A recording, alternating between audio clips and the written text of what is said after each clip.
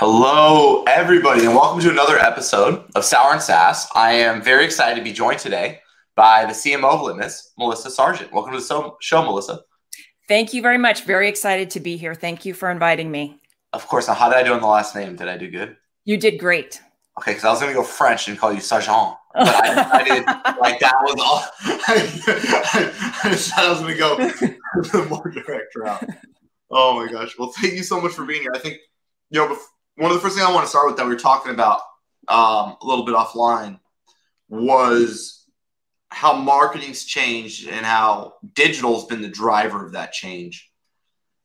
Now, when you look back and you think about it changed and you say digital, but what part of digital changed marketing in your mind? Like, why did digital change it? Because it's just another medium, right? Like before that, we had trade shows, we had field marketing, right? We had press releases, we had TV, radio, paper. What did digital do that none of those did that changed the dynamic in your mind? I think it gave us insights into our customers and prospects that helped us make much better decisions and help us start to guide the customer journey in a much more compelling way. So when the website became more than just a piece of brochureware, and now today it's the centerpiece of our demand generation engine where we want to drive people there. We want them to engage with our content. We want them to educate themselves about the problems and our solutions. And now that we have the insights to understand that and be able to help guide that journey, help decide what parts of our marketing mix are performing well and what are underperforming so that we can start to invest more and solve other problems and really help to do this in a much more scientific-led way versus, I think trade shows are working for us. Let's do 5 of those this year. We're able to really forecast. And, I talk to my team about we always have to have our hands on the wheels. We're kind of always messing with these dials and the cockpit, and that digital gives us that ability to be in complete control. I love that. Now, maybe I'm nostalgic and we look back. Before there was websites, before there was digital, we'd run a campaign, right? And then we would look at revenue, see if it went up or down, and then we'd stop, start, spend more, spend less. Is that fair to a certain extent? Yes. Okay. But we also, because we didn't have so much analytics, we had to actually talk to our customers. So we would do user groups, right? There's focus groups, there's user groups, there's lots of user testing. The ad was less about the distribution and more about the creative. Yes.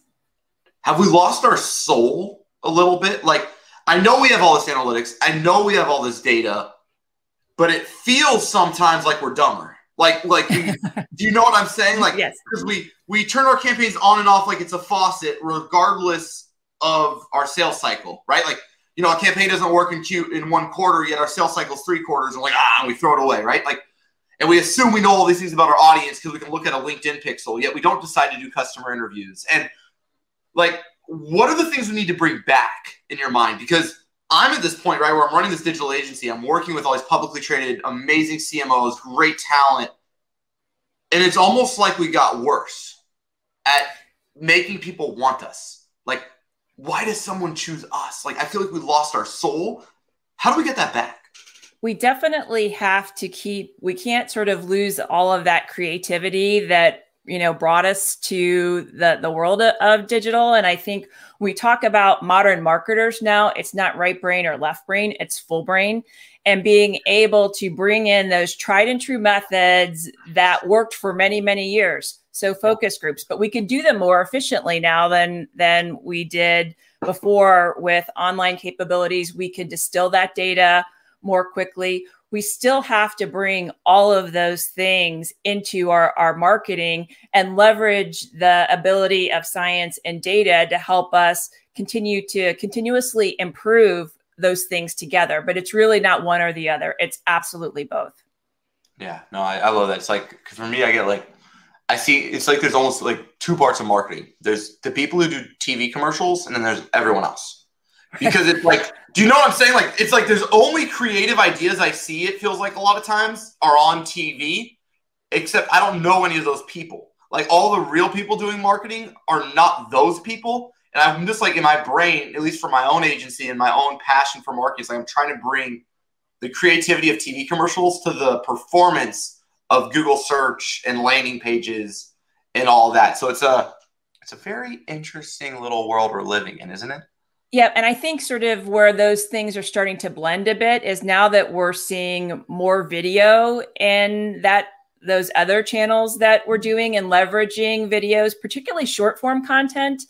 I think you can bring back some of that creativity that maybe you lost on a landing page that needed to convert. And so you just have like one simple CTA and then, your form and not a lot of, creativity there. You're just going for function to make sure that people's eyeballs are searching and are looking in the right place to fill in and take action on that form. I think things like video help us, bridge that gap. I love what you said about forms. So when I was looking at Litmus, you all actually do something really cool that I haven't seen people do lately. For some reason, I don't even know why people aren't doing it. But when I go to your pricing page, you and I get try it now or try for free or whatever that CTA is. You have two, right? You can buy it or you can do free, right? You have a dual CTA on each of your pricing except for enterprise. But if you look at your two kind of accessible plans, you try for free, it then sends you to a form, but then the pricing is still on the right. Yes. What led you to that? Because I thought that was such a helpful feature. I don't know how it performs, but I thought it was helpful because it's like, oh yeah, that's why I wanted this. And you like remind me as I have this, like, as I'm about to give you something, you're reminding me what I'm going to get for what I'm giving you. And I thought it was really clever. What's the testing behind that? Yeah, we do. We test all the time and we test all kinds of things on our site and particularly on our pricing page, because when you're optimizing for people to activate from their trial sign up, little micro moments of 0.1% make a big difference. So I think why we saw such improvements when we added that capability is people like transparency. They like to know what they're getting. They don't want to feel like some sort of unintentional opt-in is going to take over after they hit submit. And so by showing them exactly what they're going to get and for how long they're going to get it, you build that trust with the customer and it makes them want to engage with your brand more. Yeah, no, 100%. I love the quote at the bottom too. I thought the quote you put at the bottom of that is also helpful. You do also do something really unique in your marketing where you still have like a bunch of free tools. Now, they seem slightly legacy in the sense that I'm sure you're like, I wish I could update them. You have that look on your face. But do tools work? Like how impactful, right? Because you have some really cool ones like email market share, email deliverability tests, promo tabs, and they're all very product integrated. So like I was like caught asking these questions. I'm like, she obviously hasn't rebranded them, so they can't matter too much. Yet simultaneously, I know they help. So how do they fit in your mind, like free tools and things like that? Yeah. So the free tools are really, really important. We get great engagement from them. So just a little bit of history on our site. We did a major site overhaul last year. And some of the things got higher priority. The tools, we actually have them on a list. We've been checking them down. List. I get it. It's no condemnation. Email market share is actually, we're doing some work on that one right now because it's so compelling for people to understand that information. But they love the free tools, and we've had them for a long time as a company. And I think that's one of the unique things about Litmus is that our passion for the email community in general and doing whatever we can to help them do their jobs more effectively has really pulled through. And you see it in areas like the free tools. You see it on the practical articles on our blog that we are very passionate about this and dedicated to helping them make their jobs even easier for them to be more effective with their email marketing programs. So yes, look for more updates to those free tools. And see, now you're helping me because I can get more time with the engineering team. I can pull this little clip out and send it over to engineering and they can up it on the priority list. No, I love it. I love it. Yeah, no, in my brain, I was like, I got all nerdy for a second. I was like, okay, I'd move it onto a subfolder. So all the links, products, better. So I got a little nerdy for a second, but you said something that I thought was interesting. So I see Litmus as very much like the way you're doing your marketing was interesting in the sense that I feel like a small sender doesn't use you and you're more for large senders. Is that a fair assessment to a certain extent?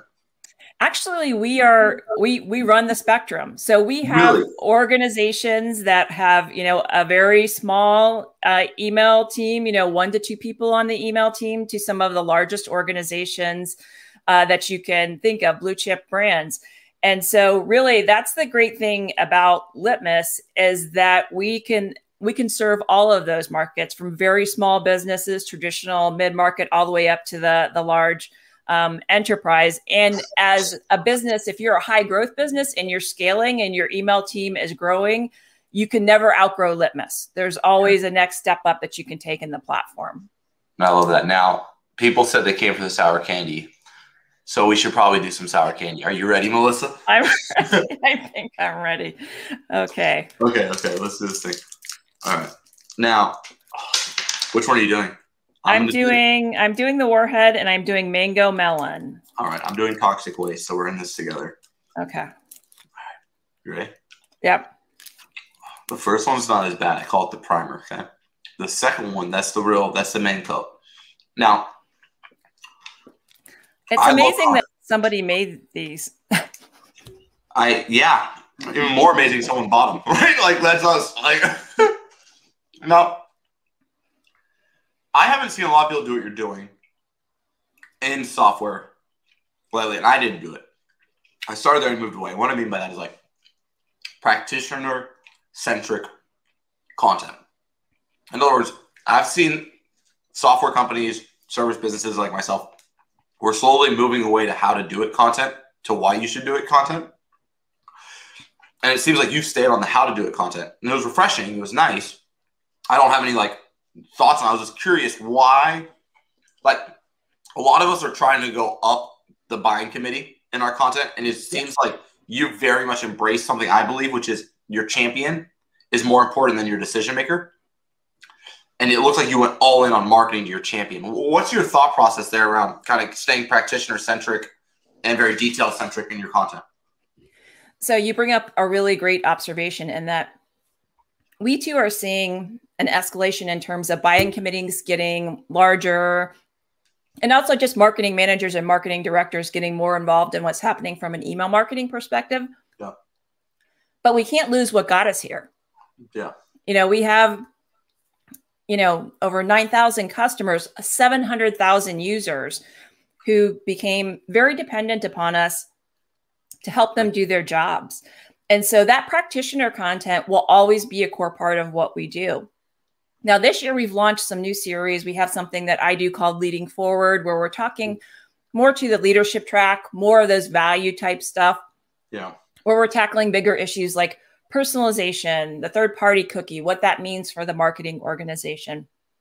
Right now, I'm working on some content and doing some research around the marketing organization and then the need for agility and full brain marketers and what that means for us as marketing leaders and how we structure and build our teams. So over time, we've been adding a little bit more of that decision maker type content, but still not losing what got us here and what so many organizations depend upon us to deliver for them. I like that, Melissa. It's like, this is my big thing. And right now, Directives being so successful, and everything I'm doing is like, how do we keep our soul? Because it's so easy to see success and then crumble underneath it, because you start to focus on yourself instead of your customers. And it's really cool how you're saying customer-centric and not staying Litmus-centric. I know that sounds crazy, but I don't think people realize how hard it is to stay customer-centric instead of Litmus-centric when you get larger. It's actually insanely hard. Now, with that being said, how are you thinking about product-led growth? Because you have your tools, but I still can't get into your product. And I know it's something that you have to be juggling in your mind right now, and it's not an easy thing for especially like historical companies. It's easy if you start a SaaS company today to be like, oh yeah, we're going to have a live demo environment. It's a lot harder to convince historical companies. You have a chief revenue officer, you got a chief product officer, you got a CTO, you've got a board, you got a CEO who might not be bought in. How do you think about product-led growth, and do you think it's the future for Litmus?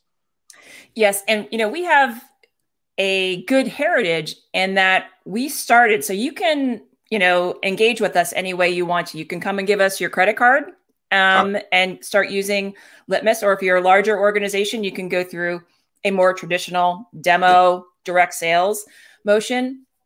But you can look at 5 users, right? For free, theoretically. Yeah, we have a free trial, so you can come in. So our goal is to get as many people into the platform, get them using it, engaging with it, and loving it. And wherever they are, we'll meet them wherever they are. So if they need more features, more capabilities, they're a more sophisticated organization, so they need to sync with their Marketo instance or their Oracle instance, we can help them on that journey. So product-led growth has been in our DNA, I think, even before product-led growth was kind of the buzzword that it is today, and that we're very thoughtful. And that experience, once we treat them like customers long before they're customers. Yeah. And so we want to make sure that when they come into that trial, that we're walking them through that in multiple channels through the product itself. They're getting a highly relevant email nurture that's helping them engage and make sure that they get to experience all parts of the product in a really meaningful way so that they can truly understand what it can do for their company. And it's one of those things, as you're never done with that stuff. We're constantly testing and looking at other things that we can do to optimize that. So I would say that product growth mentality has been central in our company from day one. I love that, especially with your try free. Now, I have a couple thoughts around product-led growth I'd love to get your feedback on, because I haven't seen anyone do it. I haven't been able to do it with anyone, but I want to. So I have this belief that there's a magic moment that occurs in your product and that every company could identify. So a magic moment is my mind is like if you go on your Mixpanel, your Heap, your Pendo, whatever you're using for product analytics, you can correlate activation like at a statistically significant level. So if you ran a regression analysis on all your free trials, you could say that if a user does X, Y, or Z, then they will be exponentially more likely to give us their credit card or something like that, right? And that's what I call the magic moment. Now, my goal is to try to figure out how to integrate that magic moment back into the front end of the marketing so that people are compelled to get to the magic moment after action. For you all, how do you all think of your magic moment? How do you try to get that from your product back into your front end website? Yeah, we definitely look at all of those kinds of metrics. So we know there's certain magic moments within their journey with Litmos. If they add a user, that's within their account during that time, we know, that's a good thing for us. If they don't add a user, that's another insight for us that we need to make sure that they understand. Look, you can have up to 3 users. You want to be able to, have everyone in your organization be able to leverage this. So we take all of those insights and we're very prescriptive. The thing about being an email company, we do a lot within the product.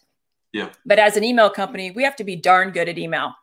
And part of that is nurturing them in both channels and sort of how and taking those insights and figuring out, from a messaging and positioning perspective, is there anything that we need to take care of there or think about differently there?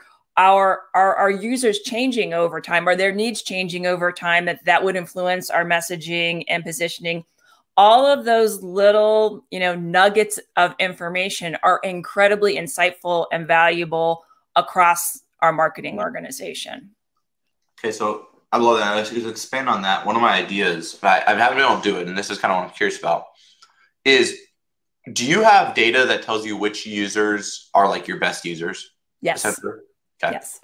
Could you theoretically hook your product analytics up to Segment, like a customer data platform, like a CDP? And then could you theoretically build lookalikes on Facebook and LinkedIn from your best users to then do that for your advertising instead of relying on third-party targeting? We do lookalikes, and we do work in Segment as well. And we also do Facebook advertising. Okay. And so we look at it and, from a lot of different perspectives in terms of who our best customers are. If we have, when you run an online business, you're going to have some churn. People come in and out of the platform. There is episodic usage that's just inherent in that kind of business. and being able to retarget them and bring them back into the platform. We have a lot of users that, and particularly in smaller organizations, that may choose to use us episodically. They have certain peak times of year, but what we see is that they typically almost always come back. But we make sure from a marketing perspective that we're giving them a nice surround sound and lots of little nudges and reminders to come back to Litmus. I love that. Now, it is Sour and Sass. Are you ready? Yeah, I am. We got one more. This is the one that gets us, Melissa. This is the troublemaker right here. Yeah, right. This is just terrifying. The first one is like, I would give like, the first one is like 25% sour. The second one's like 75 to 100. Oh my gosh. But I'll let you be the judge. You tell me if you think the second one's more sour. I have this theory I've been developing. Now. Ugh. It is, right? The second one's worse? Yeah, I just want to know what's going on with your taste buds, that you're putting yourself through this on an almost weekly basis. Like, have you lost the ability to taste things? I don't know. I don't remember the world before this, Melissa. This is all I know now. This is all you know. But I don't ever eat anything sour. I hate sour. But I do this for you guys. Your pure enjoyment. Now, we appreciate it. Thank you. Yeah, the second one is 3 times worse. Now, category creation. We talked offline.